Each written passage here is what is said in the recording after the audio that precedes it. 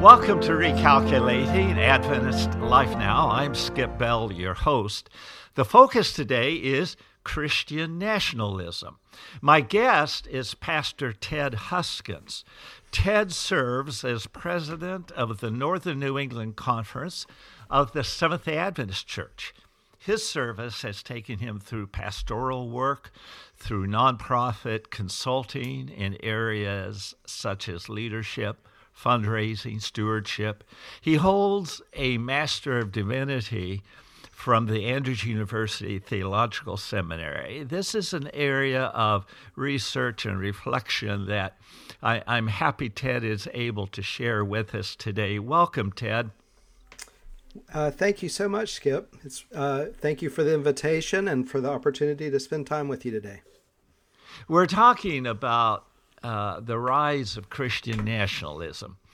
And so, Ted, I'd like for you to begin by just sharing with us a definition, perhaps an explanation regarding just what Christian nationalism is in the perspective that you're coming from today.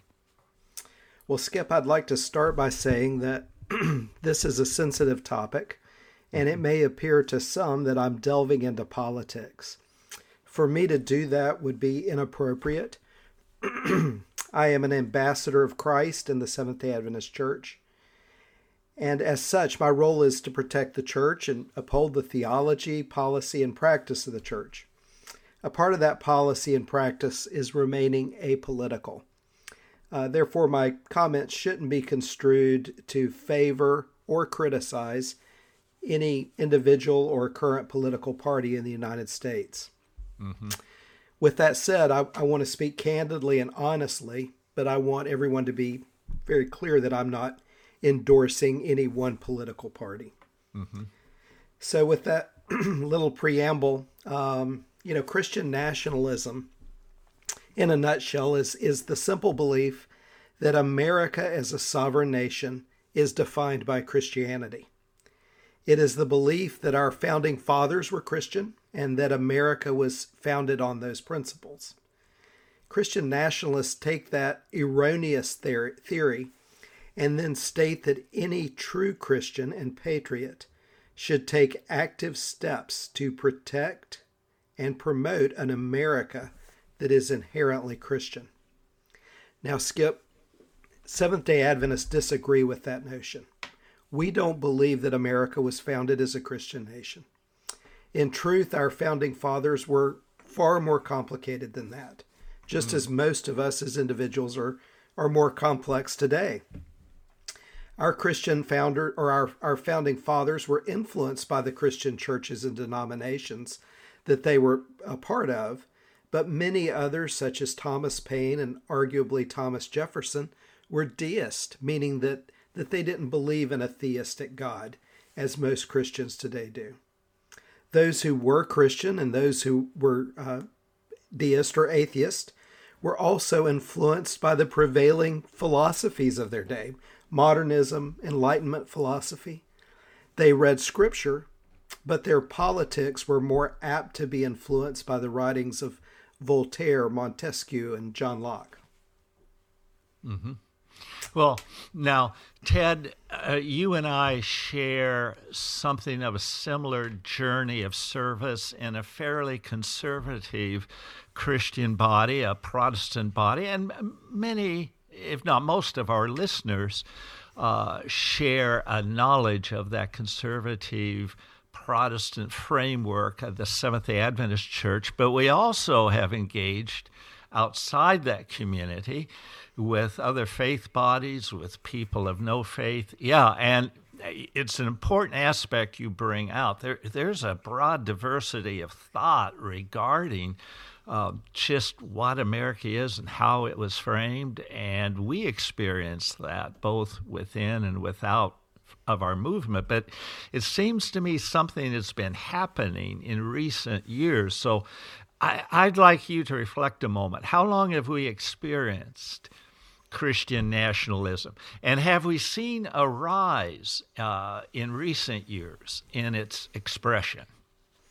Well, Skip, the old saying is often true, there's nothing new under the sun. The earliest expression of Christian nationalism happened in the Roman Empire when the Emperor Constantine converted to Christianity.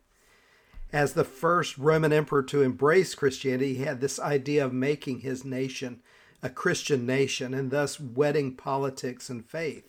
Yes. Up until that point, all Christians kind of felt like aliens in their own nation, outsiders. Constantine changed that when he made Christianity the official religion of the empire. And, his motives may have appeared altruistic towards the church.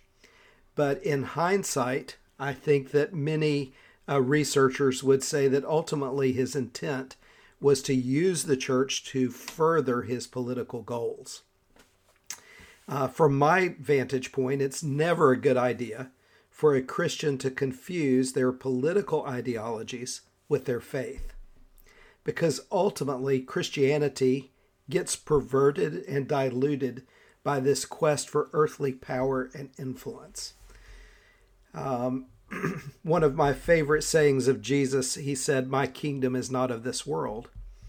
As Christians, we should always remember that fact.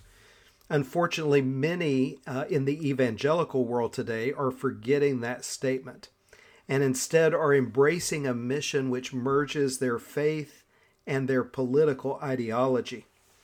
They then proceed to use the Church of Christ to perpetrate a great grab for political power. Now, you've asked for some more contemporary references. It seems to me, Skip, that whenever America or any nation is in a time of great conflict, that religious nationalism rises to the surface. During the American Civil War of the 1860s, this was on full display. During World War I and World War II, Christian nationalism and ethnocentrism were on high alert. In more recent years, the far right political side of the Christian coalition, which is comprised of many evangelical thought leaders, they have promoted dominion theology, which states that the church should not just be part of society, they should actually dominate all aspects of society. Mm-hmm. And this ideological thought is the antecedent of Christian nationalism. Mm-hmm. Well, do you think, I think I hear you saying, Ted, that in recent years we're seeing this Christian nationalism in the daily life of what it means to be American and work through various issues. It seems to me like it has been increasing dramatically in the last few years. Yes, I think it really has, Skip. One of my favorite books is The Death of White Christian America by Robert P. Jones, the founder of the PRRI. Mm-hmm. And he writes quite eloquently about the reason that Christianity is waning, particularly here in the Northeast where you and I live.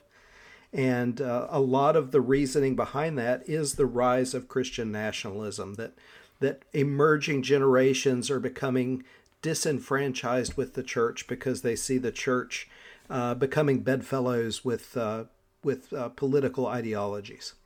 So the issues and expression of what is happening in the rise of Christian nationalism is actually turning people off. A new generation off, I might say, from my viewpoint. Yeah, and I'm tracking with that, Ted. Now, does this idea of Christian nationalism create a view of the nation having something of a messianic quality, a mechanism for saving human history, saving the country? Oh, I think so. Absolutely.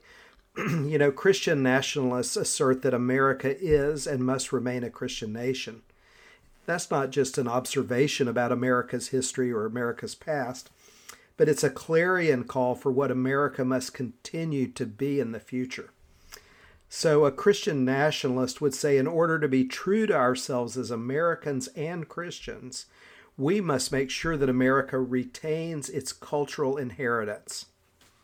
Mm-hmm. If we fail in that quest, we will lose not only our freedom as Americans and our culture, but we'll also lose our faith. In that process, do you see the confusion that creates in the mind of someone? They feel that not only are they dishonoring their country, they're dishonoring their God.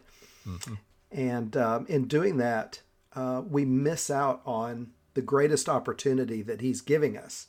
So for someone who identifies as a Christian nationalist, or maybe they don't identify as that, maybe that's just the ideology they have, whether they know it or not, this is high stakes for them. They sincerely believe what they believe.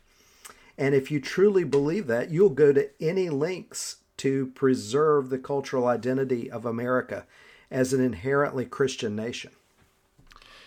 And we have seen that in fairly recent events, although we don't really need to focus on just this happening here or there. If we would zoom out, we would see the larger picture and the risk that's in front of us. Now, listeners, I want to caution you because I'm going to challenge Ted now to speak to some specific things for the next few moments. And we want you to just think and reflect and see what learning could come out of this. So I want to ask you, Ted, to talk about issues like patriarchy, divine sanction for authoritarian control, militarism. I have seen these things parallel the rise of nationalism and in the language of Christian nationalism. What do you think? You know, Skip, Christian nationalism and kind of the messianic qualities that you speak of. You know, there are a number of ideologies that have characterized the America that I grew up in and that we have known that seem to encapsulate that messianic belief.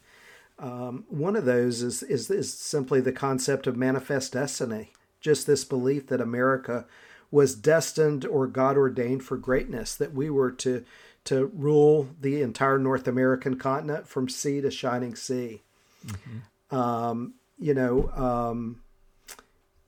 you think about some of the other examples of Christian nationalism and messianic qualities, I think, Skip, that I saw some of that messianic transference happen on January the 6th at the Capitol building. I think all of us as Americans watched the video and subsequent videos that have emerged from the events that happened on that day.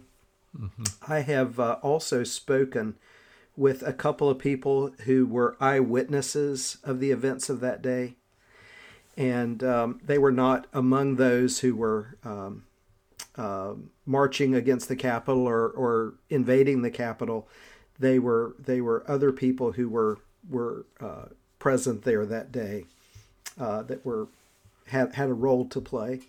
And I have not only seen the videos, but I've heard their testimonies saying that you could see political flags, signs endorsing a particular politician, and then the very next person would be carrying the Christian flag.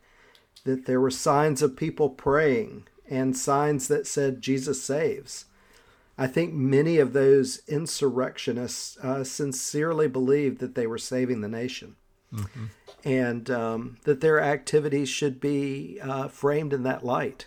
You know, when a person of faith truly believes something and they believe that God is calling them to do something, then they have no choice but to act on that belief. And I think that that's what's dangerous about false ideologies and why it's important that we understand things clearly and accurately. I have read from a book recently, Catherine Stewart, The Power Worshippers Inside the Dangerous Rise of Religious Nationalism. She speaks of this biblical worldview that integrates powers of the kingdoms of this world with serving the will of God. And you have challenged us to think about that carefully. She writes about religious nationalism It is a political movement, and its ultimate goal is power. It does not seek to add another voice to America's pluralistic democracy, but to replace our foundational democratic principles and institutions with a state grounded on a particular version of Christianity, answering to what some adherents call a biblical worldview. Now, you've spoken to that. It was striking to me in observing what happened on January 6th to see some people carrying wooden crosses, which were used as battering rams then. Yeah. This danger or this process of Christian nationalism mixing with pride of country and to get its influence into the political arena. Any further words of caution on that perspective, Ted?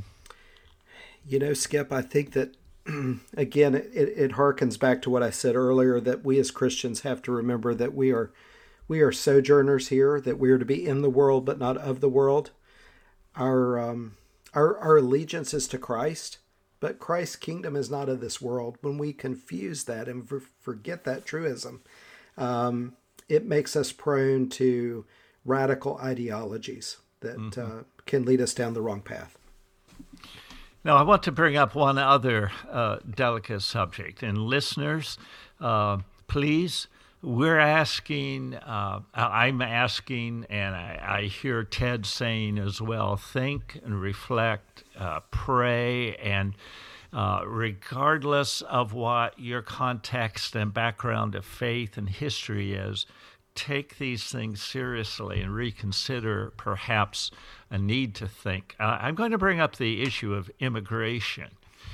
It seems that Christian nationalism in the American scene has had a lot to say about immigration. I want to ask you, Ted, about the idea of a welcome to strangers in this country. We have lessons in history. In the years before World War II, America turned away immigrants, some who subsequently died in Europe under the Nazi regime. One of the most noted moments was when we turned back a boat filled with 900-some Jewish people among the refugees seeking asylum, the St. Louis, most of whom are from Germany. We turned it back to Europe. It had gone through, I think it was a Caribbean journey and Cuba seeking asylum. It came up to America, and we turned it back, and it went back to Europe. Most of those people ended up dying in 1939. Some legislatures pushed to allow 10,000 Jewish children to find safety in our shores. The striking thing to me is that in America, we did not favor that action by a margin of 2-1. By a margin of 2-1, we as American people said, no, we will not let these children come and find safety in our shores. Wow. This America First approach that leads us to close our doors to people who are in danger as refugees, there's a fine line between this nationalism and fear of others or dislike of others. It was a cousin of the president at the time in America, Roosevelt, who testified before a congressional committee and said that 20,000 charming children could all too soon grow into 20,000 ugly adults. Xenophobia right out there before us. So my question is, does Christian nationalism isolate us from caring about others? And I guess I'm saying now as a person of faith, that's Christian nationalism, Ted, is actually offensive to my biblical worldview. Do you have any thought on that issue? Skip, that's a really interesting topic, and my mind is just racing in several different directions as I think about that. some years ago, probably 10 years ago, I consulted with a church in the Southwest. They were building a new church building and asked for my assistance. And the church was made up of expatriates from the continent of Africa, Zimbabwe, Kenya, Ghana, and so forth. And they all talked about the fact that they saw themselves as missionaries to America. One man said, my grandfather told me stories about white people coming from the United States and teaching him about Jesus. And he said, now I am coming back to America to teach white people about the Jesus that they no longer are believing in. And I just thought that was so unique. We as Christians are a very diverse group. Christianity as a religion is not rooted in any culture or ethnicity. And it was that way from the very beginning. And I'm proud of that. I think that's fantastic. It's an element of Christianity that is unique. I don't see that happening as consistently in other world religions. Another place, Skip, that my mind kind of goes is, I'm an American. I'm proud of my country. I'm proud of my culture. Drilling down a little deeper, I'm from Southern Appalachia. My parents were mountain people. My grandparents were. And I'm also proud of that culture. Mm-hmm. However, as a Christian, I don't believe that my culture makes me better than other or different cultures. I believe that we are all God's children. We're all children of our Heavenly Father. And the Apostle Paul informs that thought. He said that there is neither Jew or Greek, there's neither male nor female. In Christ we find our most profound and meaningful identity. And in Christ we find the great commandment to love our neighbor. There are other nations that are nationalistic. The nation of Japan is quite famously very, very nationalistic. And, they are very careful to guard their borders because they want to maintain their unique culture as Japanese people. I think that on some level, if we're honest, most of us have a level of comfort with people who are like us. Mm-hmm. And I don't know that that's inherently wrong. I think it is inherently wrong when we think that we are superior to other people just based on our own ethnocentric ideas. And as Christians, if we do that, then we're walking very close to embracing a racist or ethnocentric view. And in doing that, we're failing to honor the highest calling on our lives, to honor the new community of Christ that calls me to embrace all of my brothers and sisters without discrimination, to extend love and help to the least of these. That's the Jesus that I resonate with throughout the Gospels. I'm often reminded of a study that I was led through one day in my educational experience of the Lord's Prayer, modeled somewhat after a prayer formerly used at the time of Christ in the synagogue. And in the synagogue, the prayer went, "Thy will be done in Israel as it is in heaven." When Jesus was asked by his disciples to teach them to pray, he both told us about our mission and also told us about our worldview and how we were to view all people when he said, "Thy will be done on earth as it is in heaven." Interesting. Yeah, I was fascinated by that discovery. So now, listeners, I'm inviting Ted to comment on something that can be quite difficult. Please just think about it. Is Christian nationalism, listener, I'm inviting you just to think about, Ted, I'm going to put you on the spot. Is Christian nationalism a perversion of the gospel? Skip, I don't think it was ever Jesus' mission to protect cultural identity, nor was it his mission to establish an earthly political power.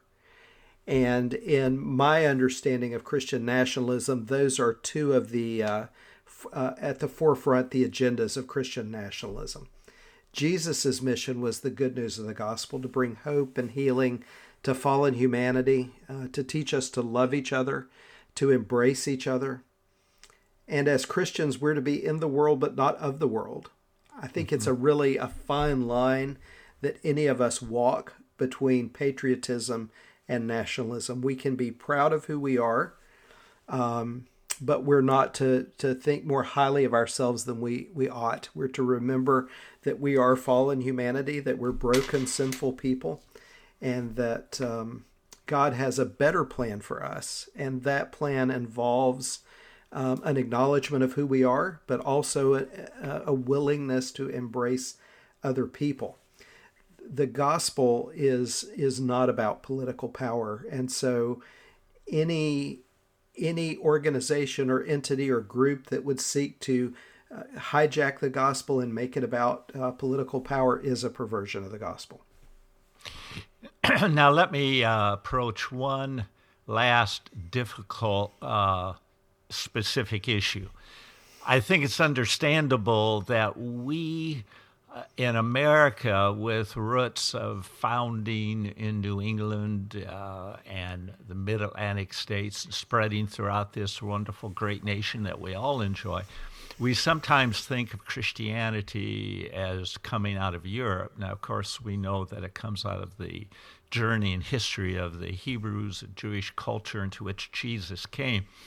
But I see a parallel rise of white supremacy when Christian nationalism begins to take over people's thinking. I don't know if in your research and study and thought, Ted, you see any connection. Do you see the rise of white supremacy in conjunction with nationalist rhetoric that we're witnessing? I do, Skip, and I think that it's a byproduct. I think that one of the erroneous characteristics of Christian nationalism is an ethnocentric view, and that is that I am better than other people. I'm better than other cultures, other countries. And as Americans, we are prone to that ideology. Unfortunately, when you embrace that view or that ideology, then it then opens you up to drilling down a little further, and you say, well, because I'm a certain race or ethnicity, then I'm superior to other races or other ethnicities. That was, of course, the great downfall in Nazi Germany, this ethnocentric nationalistic belief. And I think that white supremacists are very quick to jump on the bandwagon of Christian nationalism because it caters to that particular viewpoint that they have, that they are superior to other races of human beings. And I wonder, Ted, if Christian nationalism has been accompanied by a decreased focus on the countercultural aspects or claims of Christians. Jesus spoke to us about limiting the use of national power. He spoke to us about humility and inclusion. Do you see Christian nationalism kind of warring against those things? Yeah, I do. My last pulpit, Skip, that I pastored, I was there for 7 years, and we had 38 different nations represented in our church membership. Yes. My favorite moments were our international fairs and fellowship meals. We had Kenyans and Cambodians, Brazilians, Jamaicans, Native Americans, African Americans, Irish, Germans. We were all proud of how God in his wisdom had created us as unique individuals. Mm-hmm.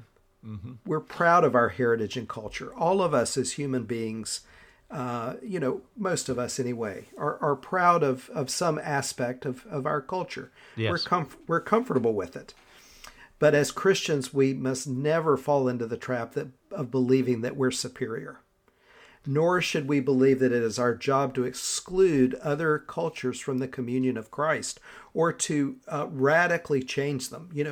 Early Christian missionaries had that problem when they went into other countries that were not European. They felt like they had to not only communicate the gospel but communicate their culture as well. We've all heard stories about, missionaries taking suits and ties into tropical and subtropical countries where it was far too hot to wear those type of clothing. But, Yes. it was imparting their culture along with the gospel. And I think we have to be careful not to do that.